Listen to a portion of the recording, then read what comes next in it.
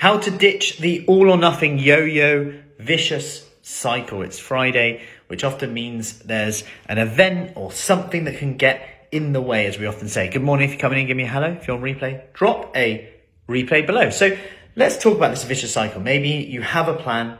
You set that plan. I'm going to lose weight. I'm going to do this week. I'm going to go no carbs this week. I'm going to exercise every day this week. You take action. Great. Awesome. You make progress.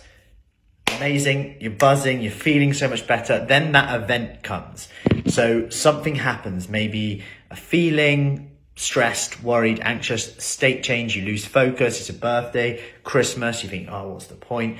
And we go into this reactive mode. And what normally happens is we go back to the plan. So if you think of plan, action, progress, event. And this is that vicious cycle.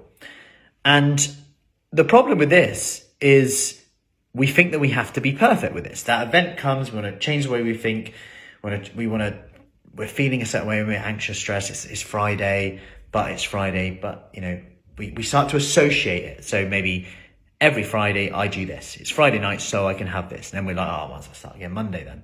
I'll plan again to start again Monday. And what I want you to get better at is, rather than going all the way back to the plan again, is going back to action. So instead of plan, action, progress, event, when that event comes, we want to change the action. So yes, give yourself permission to have that. Maybe it's Friday, you have a drink, great. But does that mean you have to sod it or start again Monday? Oh, I've got a meal out there tomorrow as well. Fine, what can you control? Where's your breakfast? Where's your lunch? What can you control in that day? What action can you take differently? And sometimes we've got to change the way we think here, change our language. Instead of, I should do this, I should really do this, I actually get to do that so I can enjoy those social events more, have more energy, be the person I want to be, and keep that attention on where you want to be, how to look, how to feel. That's where the leverage is right there, reminding yourself of where you want to be every day. Hope that helps today. Happy Friday. Any questions, let me know, and I'll see you soon. Take care.